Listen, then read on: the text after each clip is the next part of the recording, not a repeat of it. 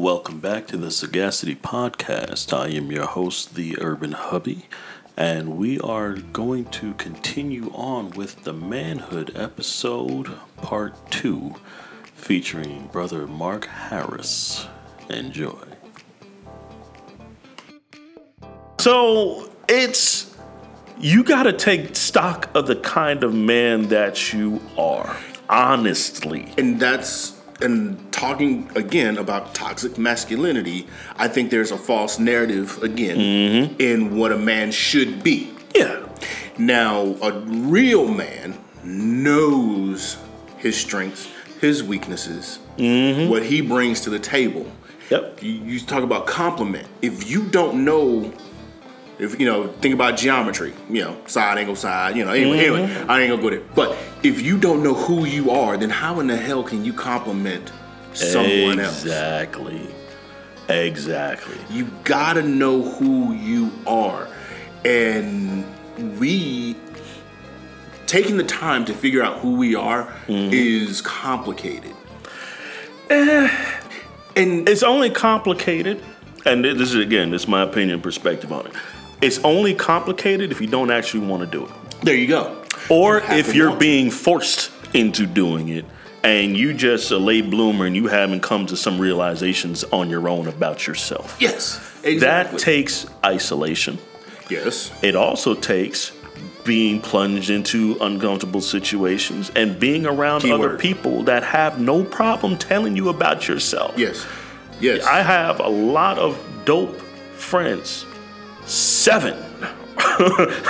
Yeah. And my definition of friend is a lot stricter than most people. Some people are still like kids, like, oh, everybody's my friend. And we're like, no. Friends don't ask for favors. Friends, if my daughter can stay by your house and I'm comfortable with it, hey, if you've met if you know my family, there are a lot of folks who, they don't understand what true friendship is. Yeah. Friends hold you accountable. Friends call you on your shit. If you are having issues and you're telling your boy about it, he says, dude, you fucking up. Yeah. Go home. You're really not working overtime. Why are you telling her you working overtime? You're just making it look suspicious. Nigga, go home. Yeah. Do some dishes. Get productive. Yeah. Stop looking for yes men and calling them friends, and you really don't have anybody to sharpen off of. I'll put it that way. I think we've both been blessed in that respect, over 10 years now. If I come to you with a concern, no matter what it is, you called me on my shit, and I hope I've done the same. It's no. You're slacking. Yeah. But the thing is, I want to kind of go back to something that you said, because in order to know who you are, you have to put yourself in uncomfortable places. Human beings, and this is I'm gonna put on my professional hat. LPC. Yeah, my LPC. Human beings are wired to avoid discomfort. Yeah. Because discomfort usually, from an anthropological perspective, survival perspective, discomfort equals a lack of safety. So we avoid discomfort as much as possible. Sure. Because, like I said, from that survival perspective, fight, flight, freeze. If you're being introspective and you're trying to figure out who you are as a man, as a person, you can't fight yourself.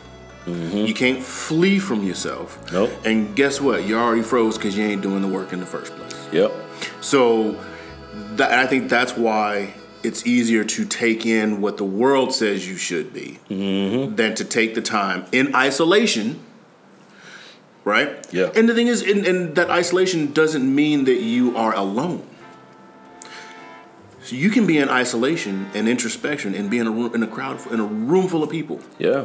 I don't know about you, but sometimes in the past, in my first career, I'd have meetings. The person who was out front wasn't always the leader. I'm looking for the person who's sitting in the back of the room observing. That person who's sitting in isolation, who's taking in the entire room, who is comfortable with their place to where they don't have to be out front. Yeah. And that is the person who I may be looking to, whoever is out front, but I'm speaking to the person who's sitting in the back quiet. Loudest person in the room is the most silent. So get to know yourself, get to know who you are, because if you can't be by yourself and be comfortable by yourself, then how can you possibly stand to have a partner who needs you to sit back and shut the hell up and let them take the stage? Bars. I mean, that's just all truth. And it goes both ways. It's men and women. Now, one thing I will say, I'm sorry to cut you off. It's easier said than done. Absolutely. If it was easy, everybody'd be married, right? And this isn't just limited to black women and black men or even heterosexual relationships. This is everybody. Yes, because I have witnessed 2 men married going through the exact same challenges that other marriages have had. This is universal to marriage. Toxic masculinity is broad. Yes. It's not isolated to black men. We're not the only ones with toxic masculinity. Hell, look at the president. Well, no. I'm sorry. No, that is just like kindergarten man baby stuckness. Yeah. Like that. Like that's not even toxic masculinity, because you talking about grabbing folks' body. That is just wrong. Yeah. Like even a pimp, like even back in the 70s, slap a whole pimp ain't running up grabbing folks by the pussy, right? Come on, think about it. Them pimps back in the day, they were so smooth with it. True. The panties would drop and they'd be on the ground before she even realized what was going on. But I digress. 45 is, and I refuse to acknowledge him as anything other, or actually individual one, who's too stupid to realize that he's individual one. No, I just to lump him in as toxic masculinity, that demeans toxic masculinity, because he's on a whole different level with his bullshit. Wow. Seriously. I mean, yeah. And because now you're getting into a whole different, that's like some incestuous type shit. Yeah. He's a special breed. The unfortunate reality that we're starting to uncover, there's a lot of him. Wait, you say uncover? Because we knew it was there. Publicly uncover. Okay. All right. To the point people have to acknowledge it. There's public conversations about it.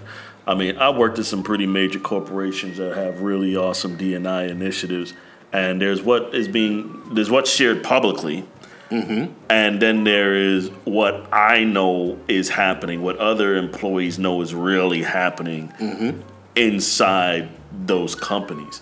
And some are doing better than others, but the issue is that all these problems still exist, even after billions of dollars are invested in moving forward. It's ingrained. It is a part of the culture. Yes. Social, corporate, nonprofits, it doesn't matter. Toxic masculinity and the impacts and effects of it, and how women have had, you and I, we talked about code switching. Yeah. As black men and women, there's a lot of code switching in the office. Women, I mean, there's code switching, and then there's, I have to do what I need to do to be safe. And I can't tell my husband about this. To keep him safe. To keep him safe. I can't talk about this. I have to just eat it. Yeah. It is unbearably disturbing to have heard stories from women in the workplace over the years of the real issues that they've had to silently endure. Men must do better at several things. One, accepting the fact that a lot of us are simply assholes at some point in time. Accepting the fact that at some point in our lives, maybe still in our lives, toxic masculinity or the remnants of it still exist in our behavior and our interactions with women, whether we know them personally or not, whether we work with them or not, whether we characterize them in a barbershop or in private conversations over cigars. It still exists to a degree. Yeah. These are just things that we have to accept, acknowledge, and then actively work on correcting. Yeah. We cannot continue to call black women our queens and our sisters when we publicly demean them on a regular basis, and then have the audacity to get upset when other cultures follow suit. Yeah. We can't continue to do that. This is the golden rule being applied globally. Yeah. You know, I mean, and I think for me, the light bulb started to come on for me when my sisters, because I've got two sisters, when they reached puberty, and you know they started developing, and I realized, wait a minute, the stuff that I've been doing, somebody may try with my sister. So why would I continue to treat these young women if I wouldn't, in such a way, when I would be ready to fight somebody if they treated my sister that way? Absolutely. I think that's really and truly where the light bulb came on. And and I think for a lot of men, that's when the light bulb comes on. When they have siblings, or when they have a daughter, or a niece that they're taking care of, or they're close with, or a goddaughter. That's when the light bulb comes on. However, the damage that they've left in their wake, they can't go back. A lot of times you can't go back. No.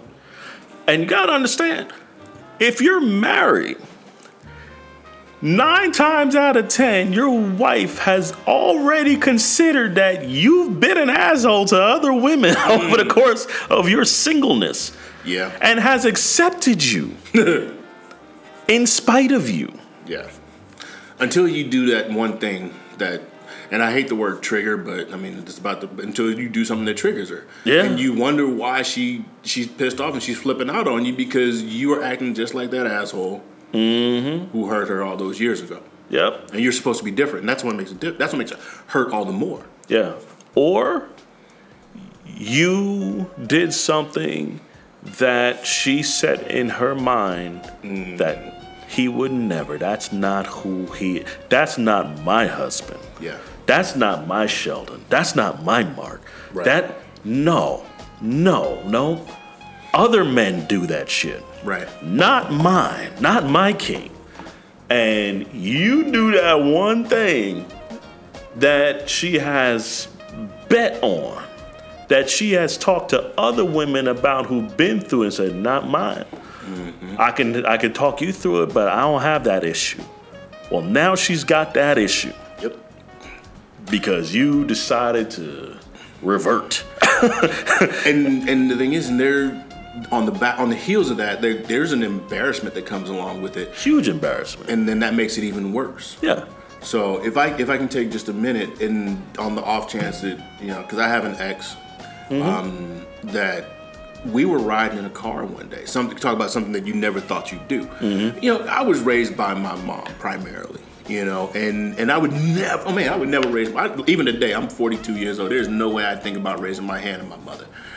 And now, so even then, growing up, it was like I was raised. Men don't put their hands on women. So there was one. Unless you want to die. Not unless you want to die. And in this situation, we very nearly did almost die because I was shook. And so anyway, we were driving down I-285 in Atlanta, and this young lady that I was dating, and we were having a heated discussion, and she just kept pushing. And bruh, and I regret this. I regretted it in the moment, and I regret it yet to this day. In the span of an eye, I literally, like, everything went black.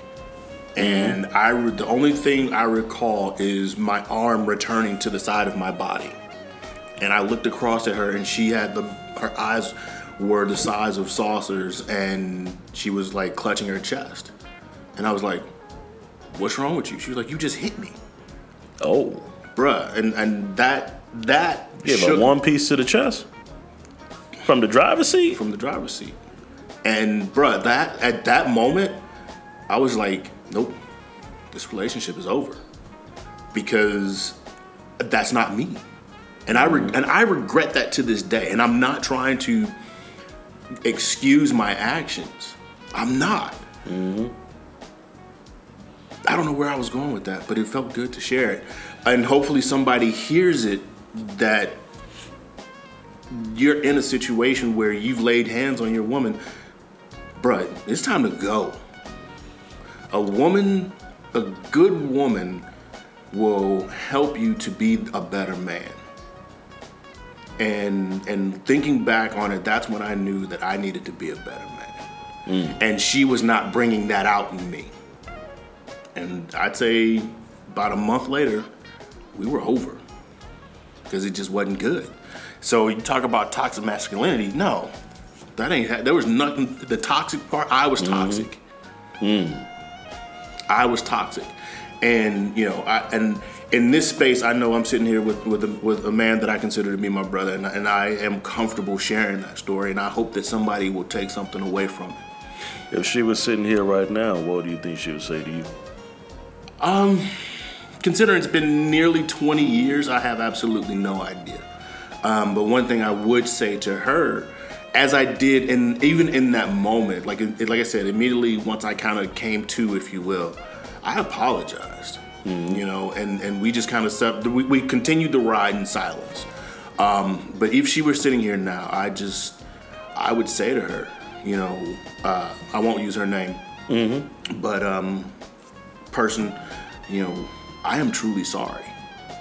I have no excuse, none whatsoever, for putting my hands on you. That's not the man that I am, the man that I want to become, nor a man that I would accept in my home. I sincerely apologize, and I wish you well. And I hope that another man, that you will never have a repeat experience. Oh, I said we was going to get down to it. And there's some, I appreciate you sharing that story. You had hinted to it several years ago, but we didn't really delve into it more. Yeah. So it's good to hear the full story. It's good to hear you unpack that and kind of model out for particularly the men and even some women who may have put hands on men. That does happen too. But for those who couldn't keep their hands to themselves, regardless of the situation, you gotta own it. Yeah. You gotta own it. There is no excuse that you can give. None. You can, and here's the dangerous part about giving excuses. You cannot take away someone's ability to make a decision on their own. If you flat out apologize, ask what can you do to make the situation better, et cetera, and leave it alone, you got to give people time to process things. You can't take away a woman's ability to make a choice. And that, to me, is at the root of toxic masculinity. You're not allowing a woman to make a choice. In your case, another 30 days. I'm sure there were a lot of interesting conversations, and ultimately you made a choice. She made a choice. I know folks who, after an encounter like that, they've stayed together. Yeah. They made a choice. Situation hasn't come back. Most but they made a choice after a lot of serious conversation. I don't like when people put their own perspectives and try to force that upon others. Because, again, you're taking away a person's ability to make a choice on their own. You can offer perspective. That's it. And that's it. A lot of parents are really bad at doing, at stopping at perspective. You have to give people opportunity to make a decision on their own. So what you can't present a false narrative. You can't present yourself to be anything other than you are. Actually, we talked about, knowing thyself. If I can, Well, go ahead. Before you go too far, because you say parenting. Because are you talking about from the perspective of other people offering their opinions as to how you should raise your child, or parents not going the extra step? I think for me now, as a father of a 5-year-old girl, there is a balance in which even from now, I grew up in an authoritative household. Mm-hmm. My dad was no joke. If there was a gold medal in ass whoopings and belt gymnastics, he would have it. My mother was no punk either. Her hand is still bigger than mine, and I've been palming a basketball since I was 8. Damn. So, when that hand come down, boy, it's lights out. And, we've had that experiences over the years. I got 4 brothers, man. Life was real growing up. But I cannot repeat what I'm familiar with through my own personal experiences. Yeah. As a son and now as a father.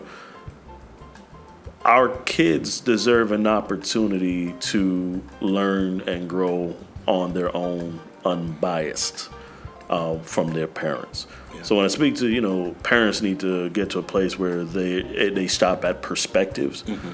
I share perspectives with my daughter. She speaks Mandarin. She understands extremely well. She's a brilliant girl. And we've had conversations. My wife has conversations with her every morning on the way to school and even on the way back from school. Zoe understands concepts. Mm-hmm. She understands how things work if you take the time to share perspective. It can't just be like, I think I probably only told her because I said so twice. Literally twice. Because I hate that. That's such a cop-out to me. It's drive-by parenting. Yeah. I am a very engaged father. I do want to make sure that toxic masculinity isn't something my daughter is accustomed to by interacting with me. Okay. The example of a man that she has should be void of toxic masculinity. Okay. She needs to be able to see that bullshit coming from many moons away. Yeah. And that is my job. Mm-hmm. I see it as my wife's job to guide her on how to be the best woman that she can be. And I don't believe there's, a term for or anything like toxic femininity. But, because women don't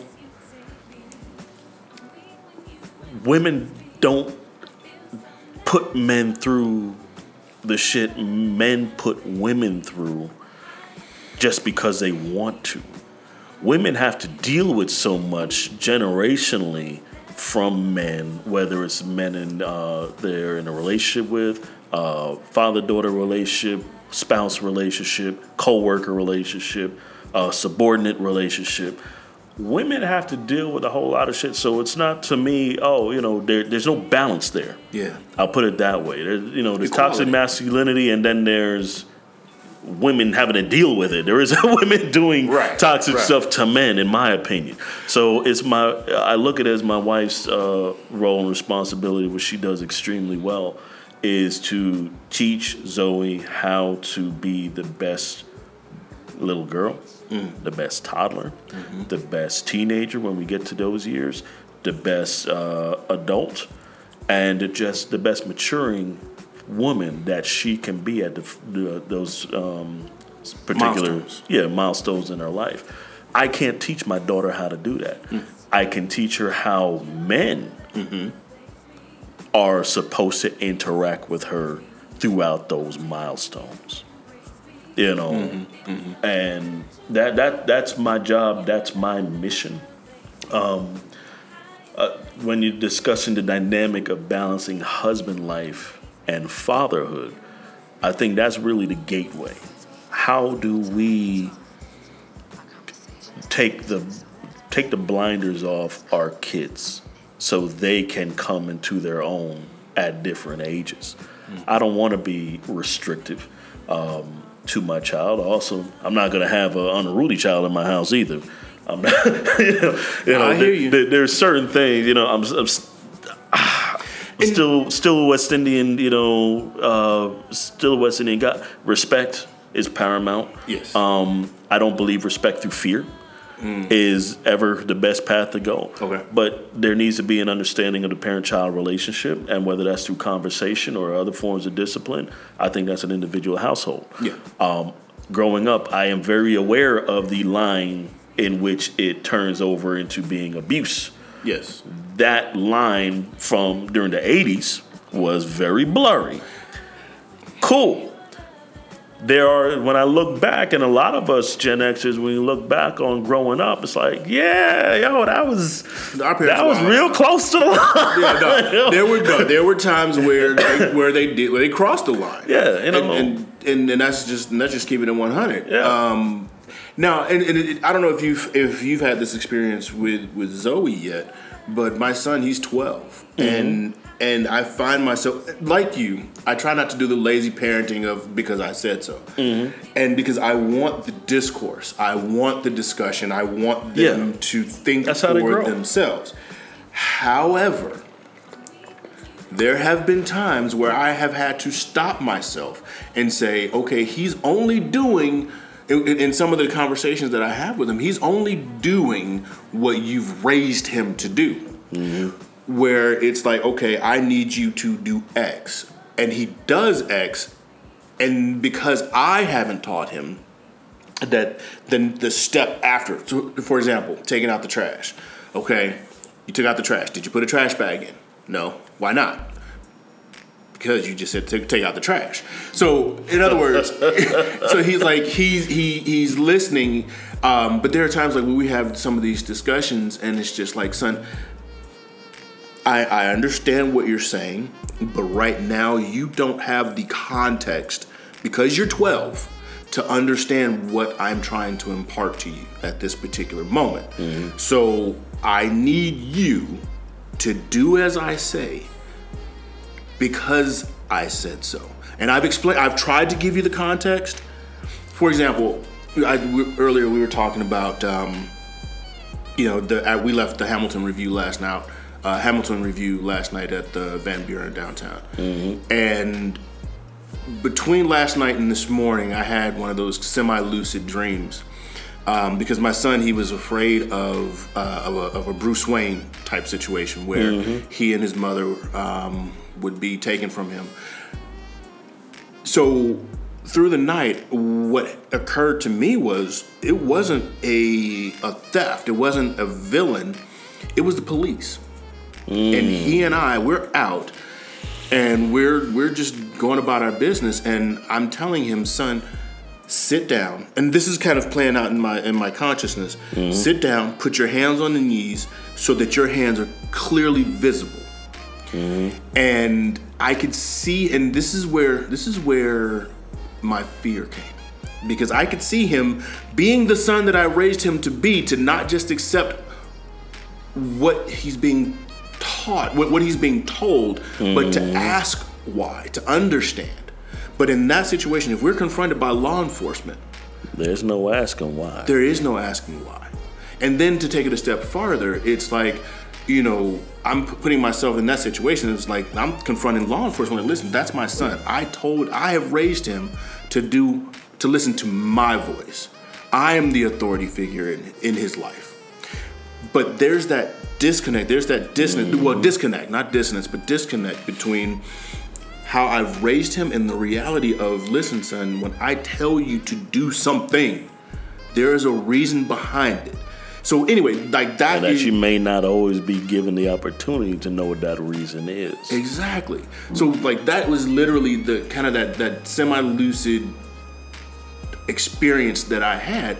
And you know, it might be lazy parenting to say because I said so, but sometimes our kids just need to shut the hell up and do as they're told. Say it one more time for the folks in the back of the room. Sometimes our children need to shut the hell up and just do as they're told. But there's a very fine line in that. You know, if like you want them to live free. To not just accept authority because of authority. I told you I'm not gonna share it with the podcast, but you remember I told you about my son and the teacher. Oh, yeah. Like, are you arguing with me? And he said yes. Well, so in those situations, there's a right and a wrong way, and I think that is where the real lesson is learning when to press and when to withdraw. And because he's 12, he hasn't had enough life experiences for me to be able to educate him on when the difference between the two. This brings up a really interesting thought on duality. Okay. Because you just talked about the duality in being a parent. We discussed the duality in the workplace. Is there a duality in dealing with your spouse? What do you mean? When it comes to this is who I am, but this is who I want to be, or this is how I deal with certain things as a 30-year-old. Well, now I'm about to be 40. Things have changed. They've shifted. There's a duality within ourselves, an ongoing duality of who we were when we actually got married, who our spouse signed up with. Yes. You know, versus 10 years, 15 years, 20 years, even 5 years, who we're evolving into. Okay. And reconciling that when it's not favorable. Okay. For example, I didn't smoke. I haven't smoked years. You know, that was back in late 90s, early 2000s. Doing a lot of parties, a lot of music industry work in New York and D.C. Smoke cloves, you know, DeJarm Blacks like there was nothing better to do. Hey, DeJarm. Them joints was right. I loved them. You know, little Bombay Sapphire, the DeJarm Blacks. It's a good night. So, again, had a heart attack at 21. Left everything alone. Alcohol, smokes, the whole nine. Picked up alcohol again, of course. Hey. In moderation. Yeah, whiskey. Scotch. No. Grown man drink. Yeah, 18 years or older. I won't go there. Yeah. I won't go there. Just keep it pushing. Yep. Mute R. Kelly. No. Couldn't resist. Well, he couldn't either. He's been muted. Yeah. So now you get fast forward, you know, got married, didn't smoke. Coming up on 6 years, June this year. And moving to Phoenix, I got connected with a lot of awesome dudes. And all these brothers smoke cigars. Never really had an inkling or liking for cigars. Wasn't my thing. My dad used to smoke a pipe. Stopped the day I was born. My mom's like, yeah, he ain't doing that shit no more. So, he stopped smoking pipe. But it's a beautiful pipe. Yeah. And he still have it? Yeah. So we ended up, went out one night, got some cigars, had some drinks. I had an amazing time. Bless you. Thank you. And it's literally become a thing. I got a humidor at the house. Okay. Got a couple nice sticks that I'm trying out. Met up with a lot of awesome legends in the cigar industry. Found a whole lot of people I'm already cool with. Enjoy cigars too. My wife has smoked too, especially for her birthday. She was puffing on a nice stick. It's become a thing that I really like and enjoy. Yeah. But again, everything in moderation. So every now and then I hear, you smoking cigars again? You going drinking again? Mm-hmm. What about your liver? What about this? And in my opinion, my liver now is 20 times better than it was when I was sucking down Mad Dog 2020, Alizé, Thunderbird, Jim Beam, back when it wasn't good, Christian Brothers. What was it? Was it Alizé, that liquid crack? Hypnotic. Yeah. Man, it was all kind of stuff. You talking about stuff that I used to just drink, Schlitz, on, daily. Yeah. Used to go to work. I managed a bank. I'd go to work after being out all night, 2-3 in the morning, and I gotta open up the branch by 7:38 in the morning. I'm slithered. And in the office all day. In the office, sucking down coffee, right? Trying not to mess with folks' deposits. Like those were my 20s. Yeah. I took years off and cleaned got myself back right. For some reason, saying clean myself up sounds like I was an addict or something. But no shame in being an addict. Hey, you do what you got to do to get your mind right. Again, It comes back to assessing who you are. Yeah. What type of woman did I want versus what type of man I was. Yeah. Yeah. It's like, at that time, hey, your spouse is usually a mirror reflection of yourself. Yeah. Yeah. So at that point in my life, I qualified for a drunk chick who smoked, who worked 2 or 3 jobs. And, that was my quality. It's like credit. I think that's exactly what I was thinking when you said qualified. I'm like it's a bank loan. Yeah, that was what I qualified for. You ended up with a Quicksilver card. Wow. My eyes were on Black Card, Centurion Card, American Express. Wow, Centurion. The heavyweight. What I qualified for, was a far cry from what I actually deserved. Prepaid debit, huh? Yeah, secured credit card. I wasn't where I needed to be to get the type of individual that I felt I deserved. Mm-hmm.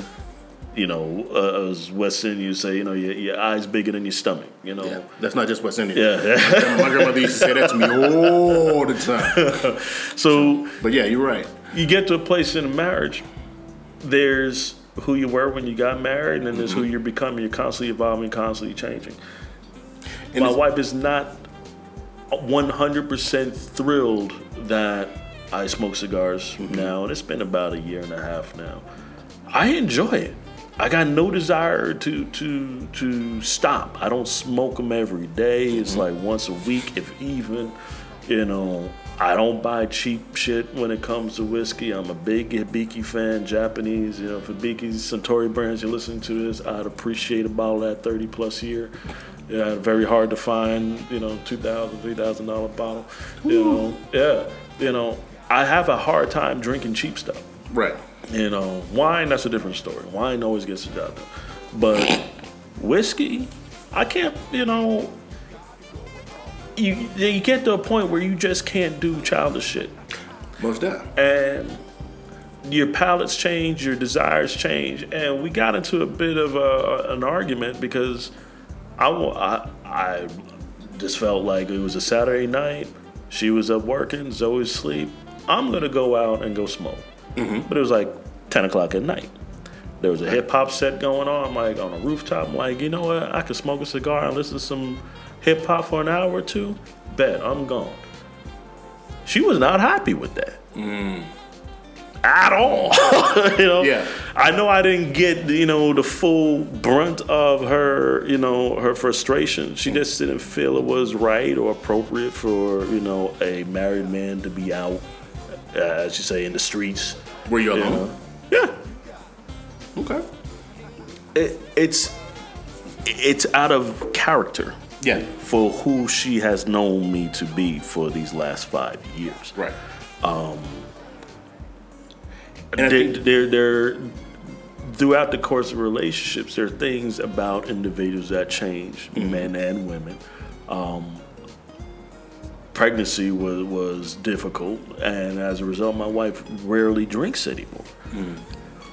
As we like to tell it, we found out that we were expecting Zoe like 2 or 3 weeks after going on a pub crawl. It was a good night. So, we're like, oh my God, we poisoned the baby. But before pregnancy, we would go out, we would chill, we would hang. It was beautiful. We would just kick it. Yeah. And there was alcohol involved. Post, pregnancy, post baby. Now you're talking about almost 3 years. My wife didn't have anything to drink. I joke with her now, like, hey, you're a bit of a lightweight. I'd like for her to come out with like we used to do, but things have changed. And there's a certain, you got to be okay with people changing and the circumstances you have to respect as to why those changes happen. Now, I do believe there is a level of responsibility in conversation. Yes. I could have had a much more intentional conversation saying, hey, I'm really enjoying this. I know it's out of the norm. This is something that I want to do. And, if y'all are asleep, is always sleep, or you're asleep or whatever, I just want to go and enjoy this just for me. This is personal. Right. Now, that could be met with, hey, I understand, go for this, let me know when you get home. Mm-hmm. Or it could be met with, hell no, da-da-da-da-da. Yeah. And there's a fear that your spouse isn't going to accept the change that you have going on in your life. Exactly. And it's a healthy fear, but it's also a paralyzing fear if you let it. In that case, I let it be a paralyzing fear. Mm-hmm. And I shouldn't have. Mm-hmm. I do believe you got married because you believe this person to be your best friend. You believe this person to be your confidant. You should be able to have any kind of conversation with your spouse, in my opinion, and there be some level of understanding and respect for your perspective. That doesn't happen in every marriage, and that is a challenge as people grow and develop. Now, it's one thing if a guy goes, hey, you know what? I've suddenly got a hankering for strip clubs. Yeah. Nah, bro. You may have suppressed that for the optics of being a good husband. Yeah. But if you like strip clubs, you probably should have been upfront about that up front, and you could have actually found somebody who is just as interested in that as you are, especially during the engagement phase. Yeah, because it's you're absolutely right. It is fear and things when it comes to relationships, like especially committed long-term relationships. Because remember earlier I said it's not about the piece of paper; it's about the commitment. Yeah, that lifelong commitment. Now, our spouses, they know because that we're gonna change, we're gonna grow, we're gonna have different life experiences. Mm-hmm. We are dynamic creatures. They know that that there are going to be shifts because they're going through their own shifts. I mean, just from being a single woman in a relationship to a mother, that is a huge shift. That respect to women, that is something that I will say in a heartbeat, that as men, we can never fully appreciate. Nope. But we witness it and we appreciate you for it. Absolutely. That being said, women recognize that things are going to change. However, I think it's one of those things where it's like when it comes to shifts that come maybe not necessarily out of the blue, where it's like, a one-time thing, it's like, okay, yeah, it's a special occasion, no big deal. But when it starts to become regular, I think the tendency is then to stretch it out to worst case scenario. And a lot of our partners, because I mean, this can go, in any relationship. Our partners take things to the extreme because they know our history. For example, in my family, I have a famous phrase in my family is, "I'm not a drunk." I'm sorry, I'm not an alcoholic. I'm a drunk. Alcoholics got to go to them damn meetings. Wow. Right?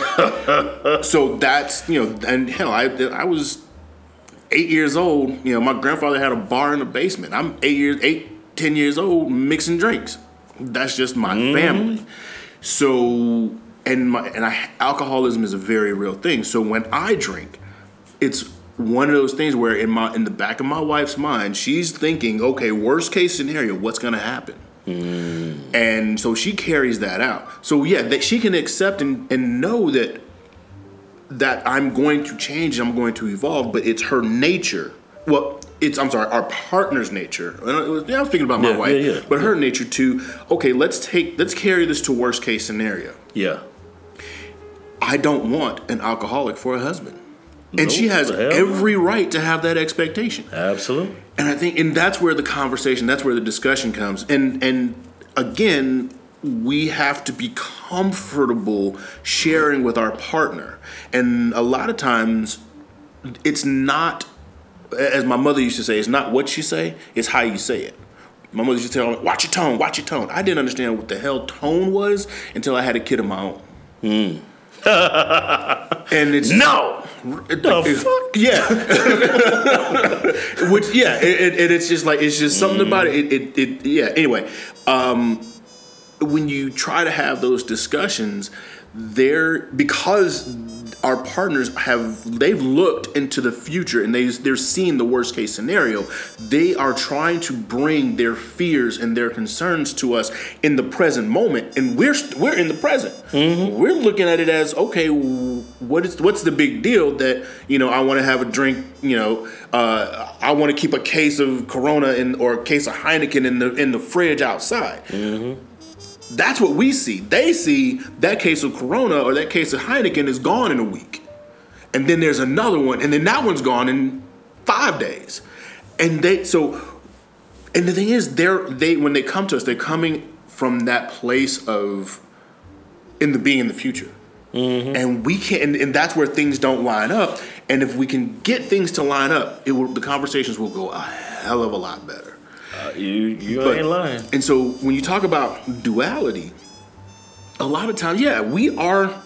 I don't think it's a matter of necessarily duality. I think it is maintaining the relationship that we had during the dating stage, that grew during engagement.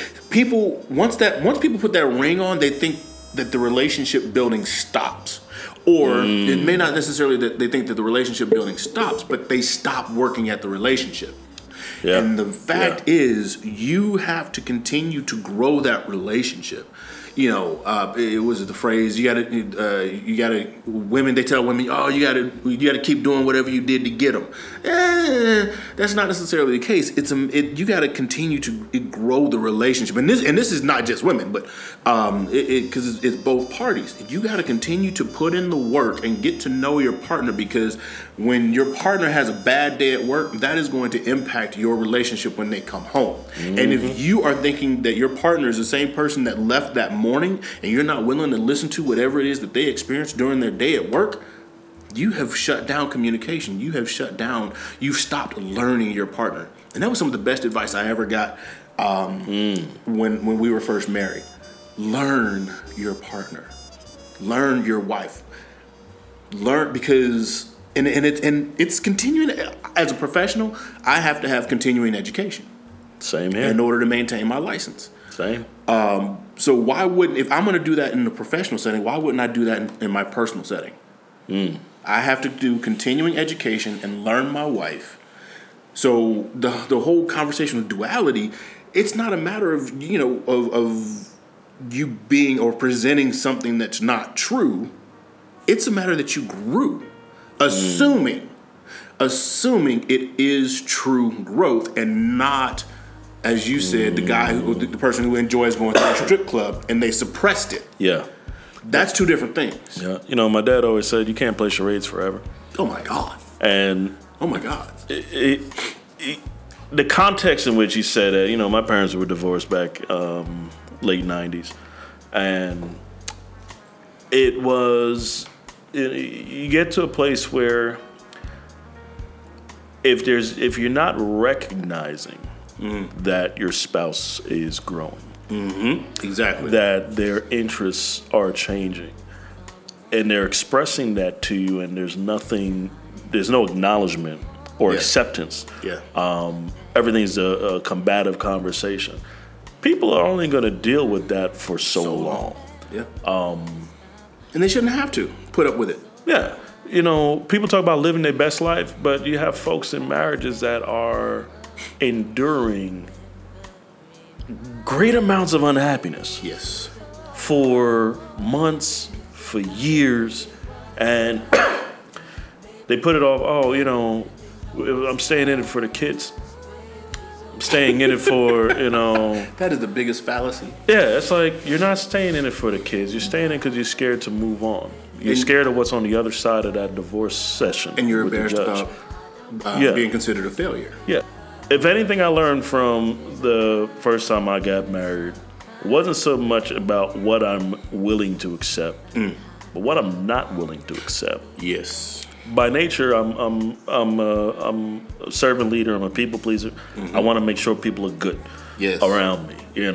If we're in a relationship, if we're married, we're in love, I want to make sure you have what you need to be at peace, to be successful, no matter what. I'll do what I gotta do. If it's work several jobs, if it's, hell, I drove Lyft. You do whatever you gotta do to make sure your household and your spouse are good. Yes. Then kids. Yes. Because if your spouse ain't good, your household ain't good, the kids eventually gonna, if you do your job well, the kids will leave. And it was just recently they tried to come for Aisha Curry, because that's exactly what she said. She places her husband in front of the kids. Yeah, kids. How the hell you think the kids got here? Exactly, man. So it's like, I got wild issues with folks that want to use their kids as the primary focal point of their marriage. I'm like, well, your marriage is doomed to fail. Yes. If everything is about the kids and not about your spouse, you're doomed. Because people are only going to deal with playing second fiddle to something they helped create. Why do you think? Oh, yeah, we're about to get on God, but a man cannot serve two masters. Yeah. So I'm supposed to be out here and doing everything that I can to make sure you and these kids are straight. Emphasis on you as a spouse. But I play second fiddle to, and this isn't my household. I'm just paraphrasing. Yeah. So, my wife, me, So, you know, in our opinion, that's how life is supposed to be when you're talking about being a family. Yes. You can't put the kids first. Naturally, you're going to do whatever you got to do to make sure your kids eat. Yes. They're bathed. Yes. You know, you turn the water on, it works. Basic needs are met. Basic needs. Not wants. Needs. My dad was very clear on Keyword. My job is to make sure you have everything you need to be successful as an adult and to have an enjoyable childhood. Fuck what you want. Cell phone is not a need. No. Let me just be very clear with that. No, we didn't get cell phones until our senior year of high school, and those were OmniPoint flip phones. You know, not even StarTax. Our logo was a parrot. You know, it's like my dad did an amazing job of making sure we had what we needed, and I just find too many folks, their focus is on the kids. Everything is about the kids to the point where they'll stay in an unhealthy relationship for decades. And the hope is that, as soon as they're off to college, and we'll do what we do. Bullshit. And that might be the best case for some relationships, but it's absolutely not the best possibility for all. At some point, your own peace. I say all this to say this. At some point, marriage, yes, it is a selfless act. You're constantly doing all you can to take care of your spouse, to uplift your spouse, to support your spouse. To the point that people forget to take care of themselves. The hope is that your spouse got you. Right. The reality is your spouse is an individual also. Yes. My wife goes through tumultuous issues. I remember when Zoe was first born.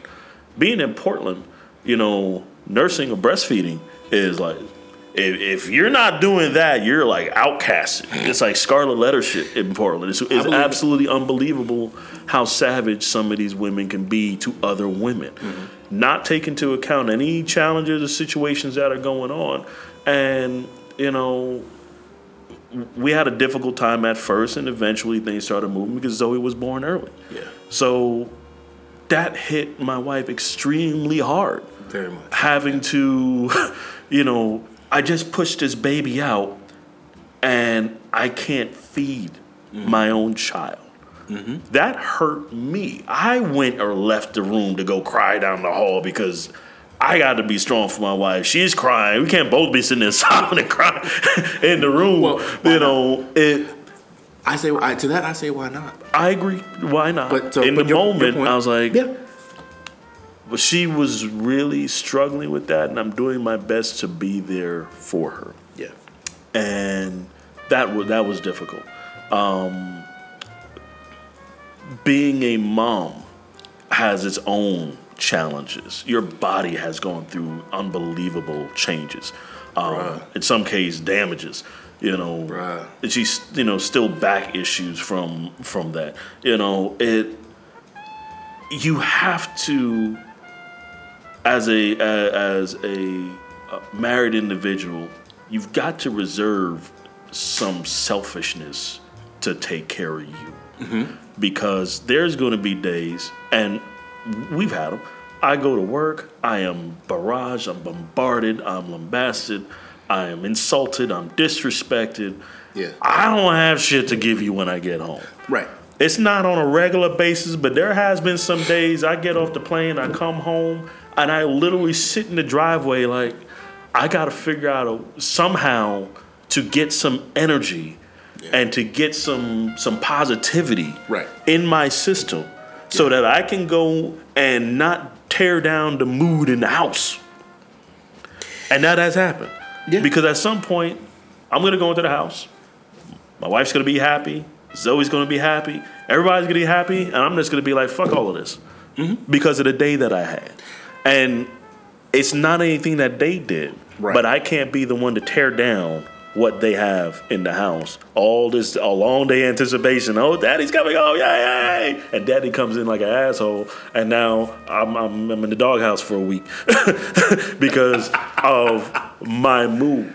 At some point, you have to creatively find the time to be selfish, to take care of yourself and, get yourself back right. Now, whether that's meditation, that's prayer, that is having conversations with good brothers like yourself, go get a massage. Go get manicure or pedicure. Yeah, go do something selfish. Go do something for yourself to keep your positivity levels up, because you got to be there for your household. That's a part of just being married. A good husband and a good father. Absolutely. And most definitely. And one of the things I want to say, that I'd like to say is that when you and your partner are in sync, in this particular situation, when you guys are in sync, you walk through that door, they know. They know that something is off. And in my opinion, when the relationship is healthy, they pick up on it, and that's when the strength of the relationship is tested and demonstrated to be healthy, where it's like, you know what, I got you. You had a bad day. We can't talk about it because we have to be parents right now, and protect our little one from the realities of life, of adulthood. So I got you, and I'm telling you, and the thing is, it's not a one-sided thing, because we need to be in tune to our spouses to know when they've had a bad day, and when it's like, you know what, I'm gonna suck it up right now. Yeah, because the reality is, I could have had a bad day at work. Yep. And I messaged Monique, let her know, hey, how you doing? I'm headed home. I'll be there in about an hour. Do I need to pick up something on the way home? Yep. And she was like, I only have the energy to cook. Just pick up whatever. And then I get a phone call like 3 minutes later. Let me tell you about this motherfucker. And now I get to hear about her day and how bad it was. Yeah. And brothers, I'm sorry. Brothers, when she starts, shut up. Yep. Don't try to fix it. Just listen. Sorry, I didn't mean to cut you off. No. I knew where you were going with it. You're absolutely right. Sometimes you just gotta say, "What? Really? That heifer? That bitch did what?" Right? You got to pay attention. Even when you've had the same or similar experience yourself in the last 12 hours. Right. That's not the time to bring up your shit. Not at all. Talking from experience. Yep. Because I'm like, man, that sounds crazy. This is what happened to me. Right. No. Don't do it. There will be a time, or there probably won't be a time, in which you can unpack your day. And it's going to feel unfair. I remember being at a bank manager, and I had two folks. They lived upstairs, and they were dating, but they lived together. Got into a heated argument, but they both had a joint account. One came downstairs, cleaned out the bank account. 2 hours later, the other one comes downstairs. What happened to the money? There was a withdrawal made about 2 hours ago. Well, how did you let that happen? Then it was like, hey, whoever makes it to the bank first wins when it comes to a joint account. Something to really consider, right. When it comes to, your finances. But as it relates to a relationship, sometimes it's just that simple. Yeah. Who called who first to vent? Yes. Well, I got into, there was one point we finished up with what Monique was going on. She was feeling better. It's like, cool. We hung up. I called back. Right. It's like, yo, let me tell you about this crazy shit that happened. And she's now in a place where she felt heard and listened to, and now she can receive and hear from me. I had a long ride home. We could do that. Yeah. But that's not gonna always be the case. Sometimes as a husband and a father, as a man, you just gotta suck up your shit. It's not. You could say it's not fair, but we don't have to go through pregnancy. Now that is whoa. Say that last part. You could say it's not fair, but we don't have to go through pregnancy. Bruh. You could say it's not fair, we don't have periods every month. Bruh. You could say it's not fair, we don't have to deal with toxic masculinity. And that's exactly that. I'm glad, bro. I'm just telling you, the masculinity says that you are comfortable enough to put yourself aside. Because I think, in my opinion, that's what true manhood is. Mm-hmm. Is and not even doing it from a perspective of looking for something on the back end. Mm-hmm. Society says that women are the nurturers and the caregivers. That, depending on your perspective, because I also think that I believe that men are nurturers and caregivers. Absolutely. We just do it in a different way. Mm-hmm. We protect, and if and that's nurturing. Yeah.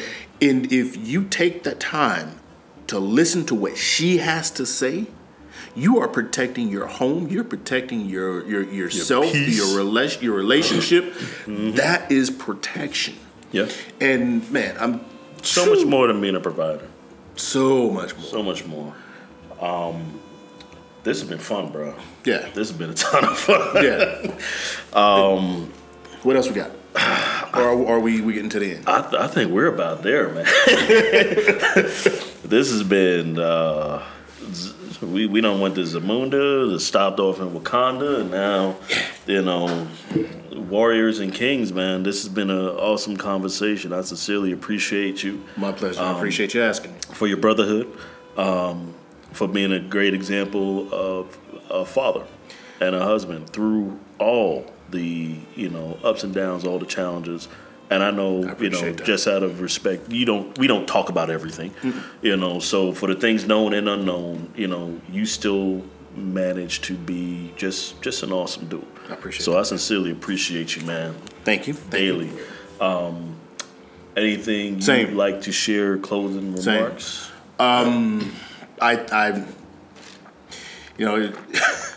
If you hadn't asked, I might have been able to say something. But at first, I just start by thank you for. I know when you first presented the idea, you asked me, and it's an honor. Because sometimes it takes another man to see something in you that you don't see in yourself. Your spouse, she can speak to certain things, and doesn't take anything away from her. But sometimes you need that outside perspective, because that's your spouse, that's your loved one.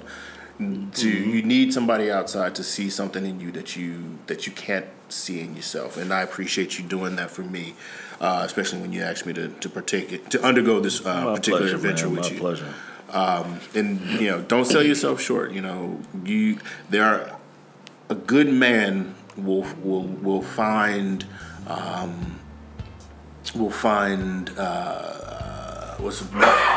lessons we'll learn from other men. It's not a matter of age. It's a matter of respect, and I respect you wholeheartedly.